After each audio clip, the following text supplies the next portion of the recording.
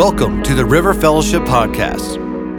At River Fellowship, we desire to experience God, exalt Christ, embrace community, and engage the world.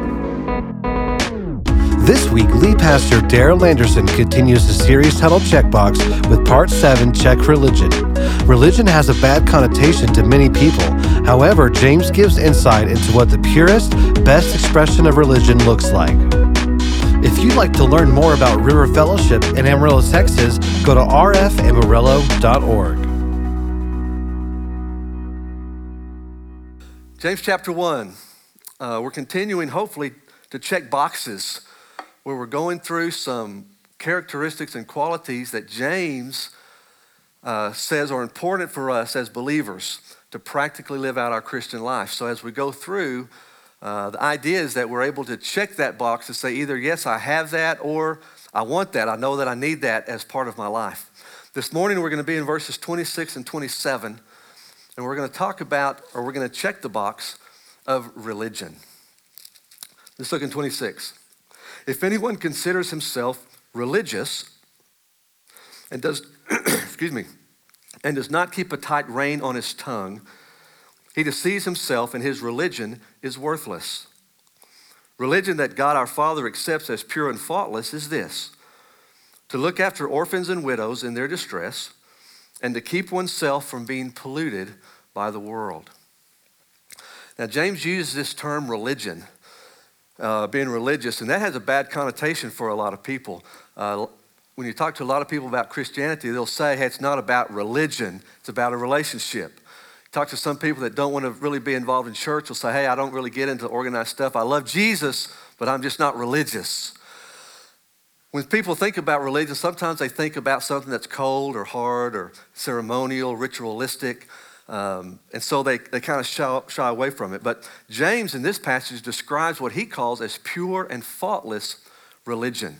And the real word right there is worship. So what he's talking about is how can we demonstrate pure and faultless worship. So he's using this term in this passage in the highest, best way that he can when he says religion. And what I see in this passage are two dynamics as we relate to this topic of religion. I see a caution and a call. And the caution pertains to deception, and the call pertains to devotion. So what we see is a caution to beware of deception and a call to behave with devotion. So let's break those down and look at those two. Let's look at the caution first. The caution of deception. James, it's interesting, uses this word deceive 3 times in James chapter 1. So obviously he's trying to say something. He's trying to be sure that we're not deceived. Now, in our English, it's all the same word, just deceive. But James actually uses 3 different Greek words to give a little tweak. They all mean to be deceived, but it gives a little tweak to how we're deceived. In verse 16, he said, don't be deceived, in reference to us being dragged away and enticed by our flesh and by Satan's temptation. That word means to be led astray, or to veer off course, if you will. When we talked about that verse several weeks ago, we talked about that Satan isn't trying to drag you into sin with you kicking and screaming and fighting. What he's hoping is he can convince you that it's so appealing and so good that you'll just come willingly into it. It's kind of like throwing the breadcrumbs if you're trying to catch an animal or something, and you leave these breadcrumbs, and all of a sudden, the animal doesn't know what he's doing. All of a sudden, boom, it's a trap, and he set the trap. That's the idea here, that we've been deceived, and it's led us astray. In verse 22, he says, deceive yourselves in the context of listening to the word, but not doing it. That word, it means to be duped, but it means through false reasoning. Colossians 2:4 uses the same word. It says, I tell you this, so that no one may deceive you by fine-sounding arguments. In other words, the idea here is, in my mind, I can convince myself through reasoning, through rationalization, through some type of arguments that I can conceive in my mind, that it's okay for me just to listen to the word and never act on it. So I've somehow reasoned that in my head, but that reasoning has caused me to be deceived.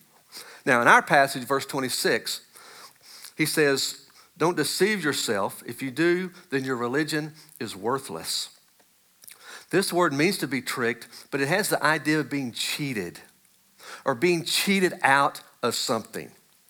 This same word is used in 1 Timothy 2:14 when Paul refers to Eve and says it was the woman who was deceived.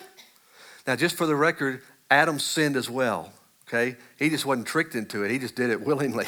But in the passage, it says that Eve was deceived. And the idea of this is she was tricked, but because she was tricked, it caused her to miss out on something. It cheated her from the goodness that God had offered. It cheated her from this life that God had presented. It cheated her from experiencing all the goodness that God was offering. And this is the idea that James is talking in this passage now, that we would not be deceived so that our religion would be worthless. Worthless means empty and void and fruitless and inadequate. So what he's saying is, don't allow Satan, don't allow anything to cheat us out of experiencing pure and faultless worship that would cheat us out of experiencing what God has for us. When that happens, we're deceived. So first, he gives us this caution not to rob ourselves or cheat us out of this experience of a worthless religion, but rather we would be engaged and involved in something that has great value and great worth and great impact in the kingdom. So with that caution, now he moves into verse 27, and he tells us what pure and faultless religion looks like. And this is where we go into the call of devotion. Because I think to experience pure and faultless religion, it's all about us answering this call to devotion. Pure and faultless here means unspoiled. It means to be innocent. So it's talking about being innocent of deception and having this relationship, this faith that's pure and unspoiled. And James says that this religion is looking after orphans and widows and keeping yourself from being polluted by the world. This is really interesting to me because I would define pure worship in Christianity as something different. Love the Lord your God with all your heart, soul, mind, and strength. Love your neighbor as yourself. Take up your cross, deny yourself, and follow him. Follow me. I would use other terminology. It's interesting. I would use first and foremost to receive Jesus Christ as your personal Lord and Savior and have a relationship with Jesus. He doesn't mention that at all. In fact, James only talks about Jesus and mentions his name twice in his entire book. Chapter 1, verse 1, when he calls himself a servant of the Lord Jesus Christ. And then in chapter 2, verse 1, when he's talking to the people he's writing to, he calls them believers in the Lord Jesus Christ. So it's interesting to me that he doesn't define this great worship as a relationship with Jesus Christ. Rather, it's looking after orphans and not being polluted. Why is that? Well, we have to go back to why he's writing and who he's writing to. Remember, he's writing to the believers. So he is assuming, he's starting with an assumption that these people are believers in the Lord Jesus Christ. He mentions that in chapter 2, verse 1. So he's already saying, we've got that, that's done. We are believers in the Lord Jesus Christ. And he starts up with the practical aspect of, okay, what now? And he every time he uses Jesus, he packages it in this phrase, Lord Jesus Christ. So he tells us who he is. He's the Christ, the Son of the living God, the one who came for us and died on the cross for us to pay for the penalty of our sin. He's also the Lord, who we're to give complete devotion to. So he's not discounting salvation through Jesus Christ. He's just starting there and saying, okay, now we know that. What now? How do we live now? How do we live out our faith now? So he's painting a picture for us of the right spirit of religion. And I think the spirit has to do with devotion, about this call to devotion. But I think to answer this call of devotion, there are two commitments that we have to make that he gives us here in this passage. And the first is a commitment to maturity. For faith to have any value at all, to have any worth, it has to do something in us. It has to change us. It has to mature us. It has to grow. If God's doing anything in us, if the Spirit of God is doing anything in us, if the Word of God is making any impact in us, it's going to change us. It's going to grow us. It's going to mature us. It's going to make us more into the image of Jesus Christ. So there's this commitment to maturity. And so he gives a couple of indicators here. In verse 26, he says, keep a tight rein on your tongue.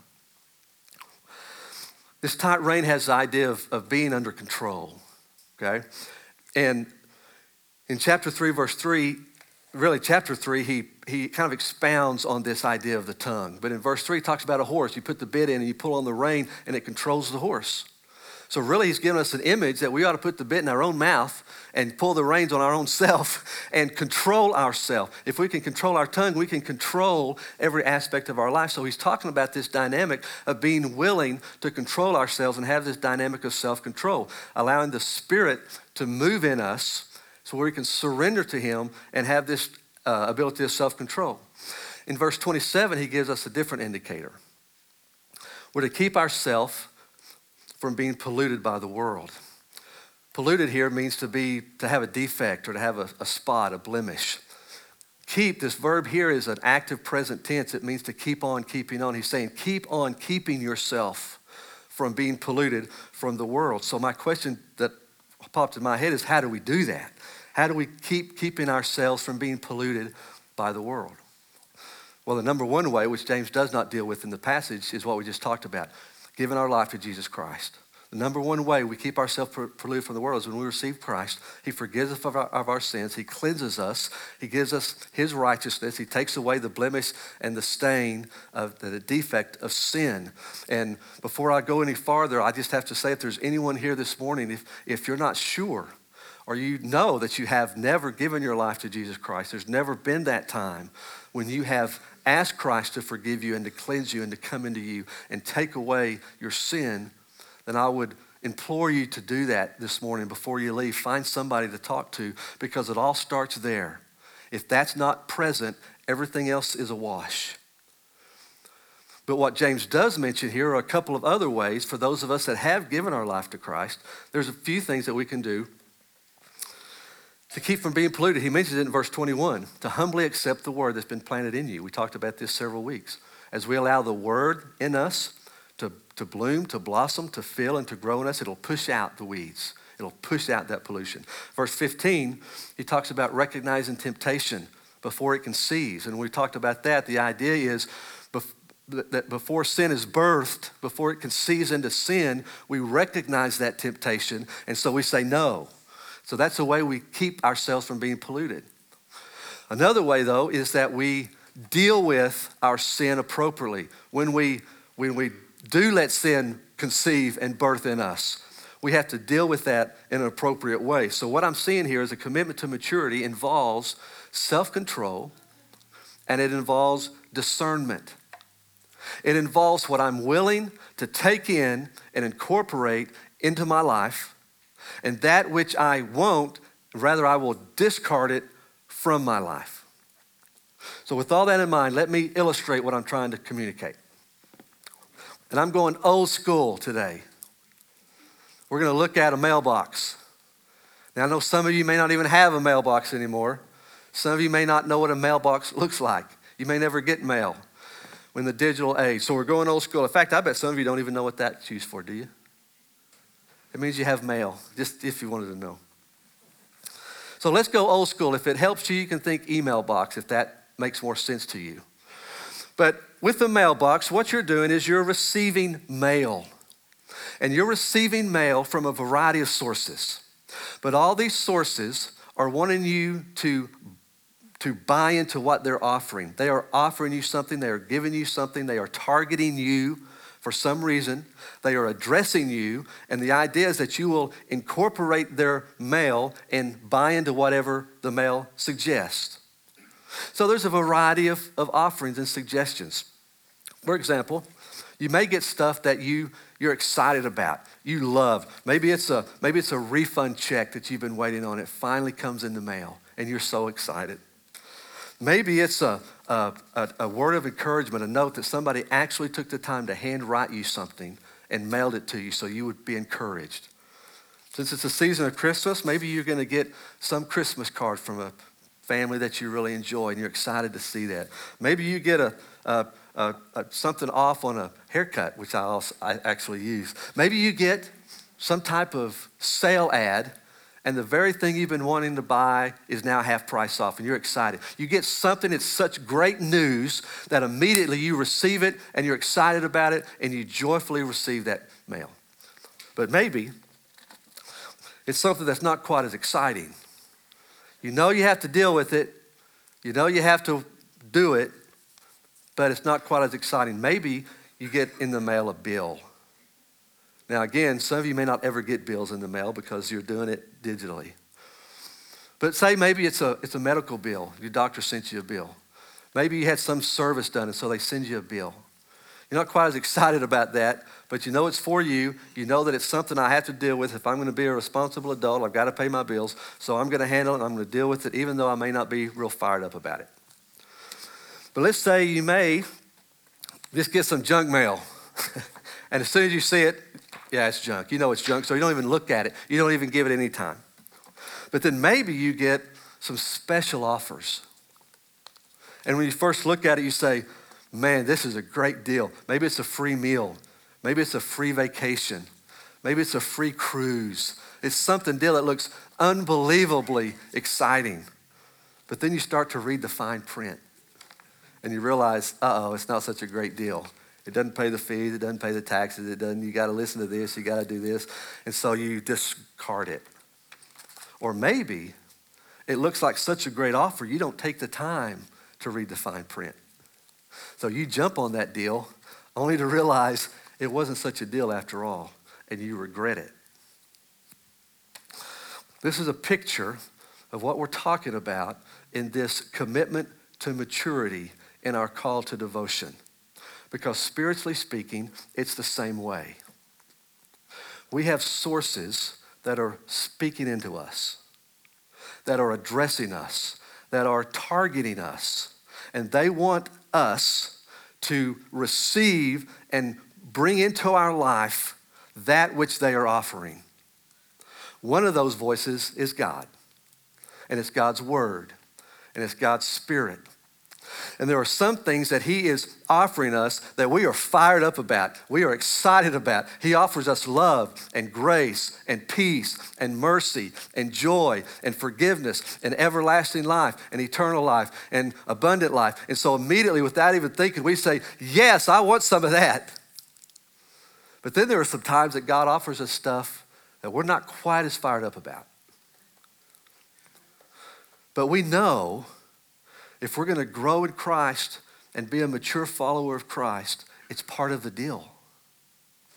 We talked about one of those trials, when God brings or allows trials in our life. It matures us and it causes us to persevere. It may not be something that we're fired up about, even though we're to consider it joy, but we know we receive it. Or maybe it's God's Spirit and God's Word pricking at areas of our life that we need to address, like we talked about. Keeping a tight ring on your tongue. Maybe God's Spirit says, hey, you need to deal with that.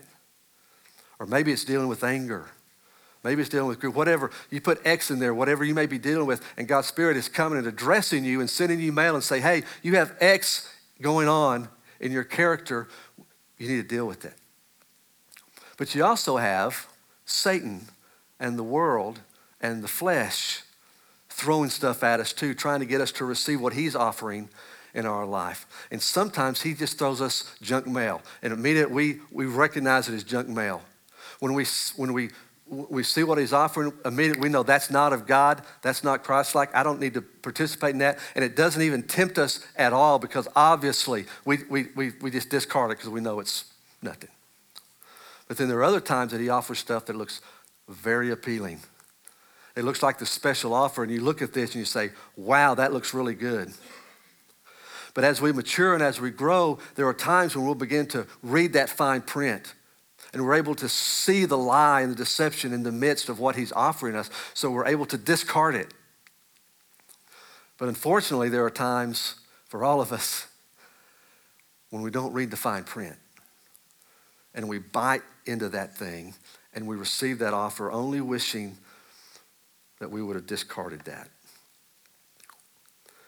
Here's the point. Maturity allows you to discern the good from the bad, to incorporate the good, and to discard the bad.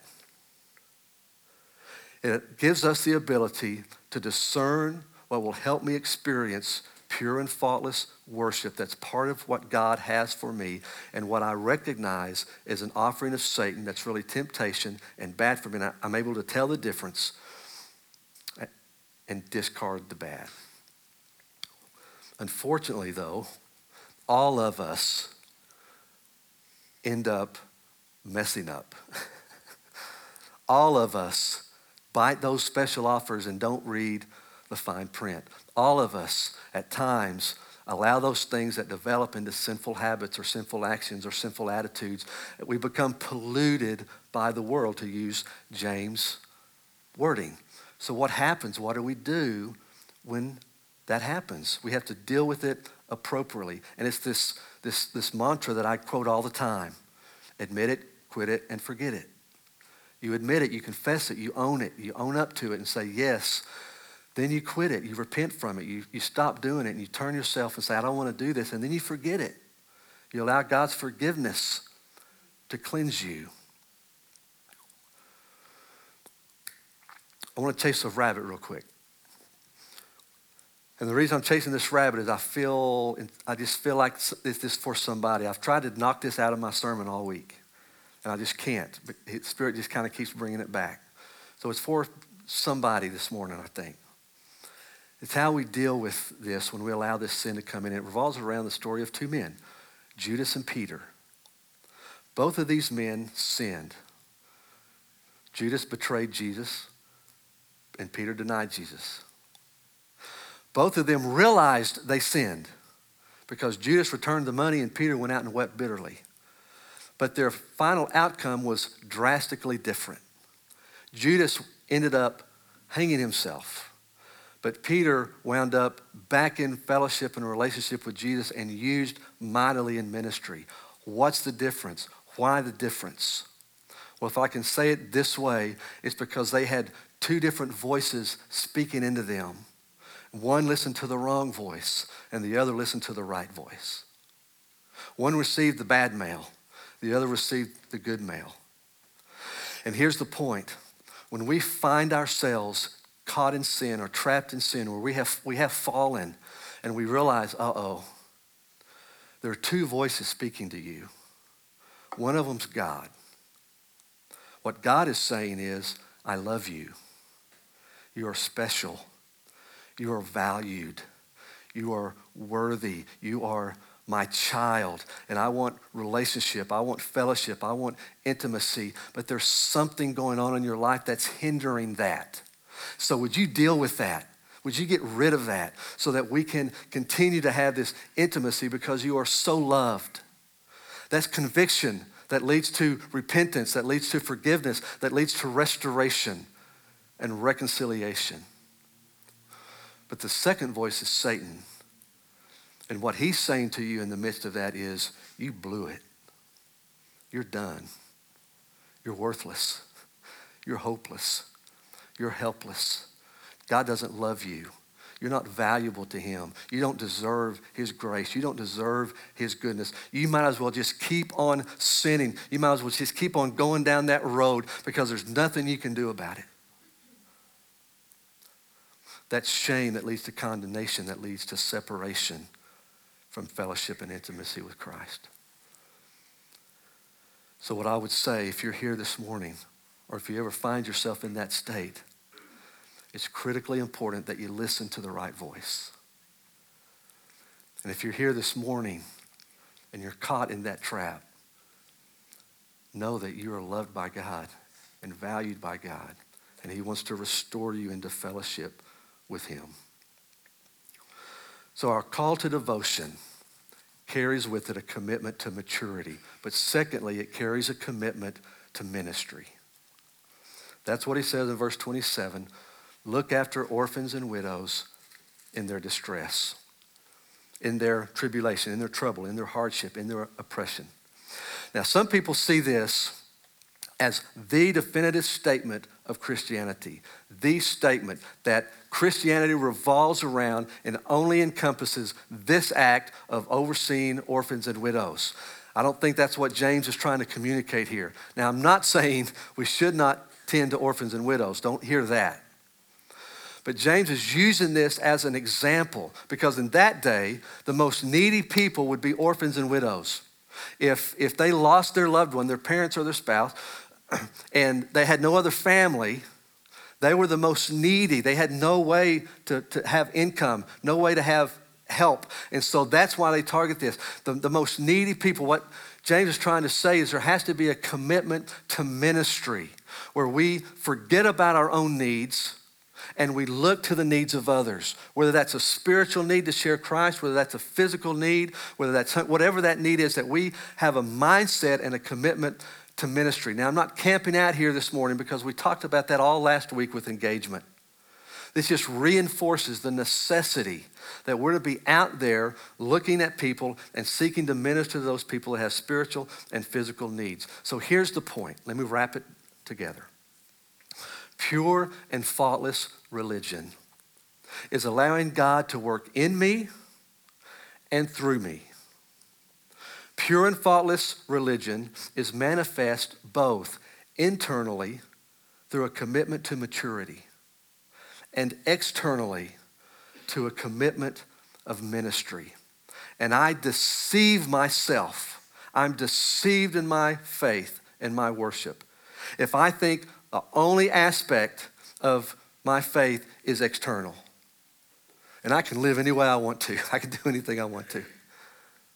I'm also deceived if I think it's only about the internal. And I'm going to be holy and godly and pious, but I'm not going to reach out to the world. I'm going to come in my little cocoon and I'm going to regress from the world and have no impact. Either way, we're deceived because pure and faultless religion is the combination of the two. Remove either one and our faith, our religion, our worship loses its value. So with all that said, let's put some tennis shoes on. Okay, let's apply it. How do we take this? Let me give you 3 ways, 3 questions to think about. First, are you allowing the Spirit of Christ to mature you? Are you willing to look at immature or undeveloped aspects in your character and allow God to mature those? It may be anger, it may be fear, it may be greed, it may be jealousy, it may whatever. But are you willing to let God mature you in those areas? Number 2, do you practice confession and repentance? The scripture says, keep on keeping yourself. It's a lifestyle, it's a pattern. And confession and repentance should be an ongoing practice in our life. And are you receiving forgiveness? Here's number 3. Are you involved in ministry to others? Are you allowing God to use you to minister to others? Are you intentional? Are you finding ways that you can reach this world, whether it's to share Christ, whether it's to build relationships to share Christ, whether it's to meet very physical, very present need, whatever it is, you have a mindset where you're intentionally in your day-to-day operation is part of your practice. How can I impact somebody's life? Pure religion involves maturity and ministry. It has an internal impact in you, and it has an external impact through you. So with that definition, may we all be religious. Let's pray. Thanks for listening. We truly hope that you were blessed and encouraged. If you'd like to learn more about River Fellowship in Amarillo, Texas, go to rfamarillo.org.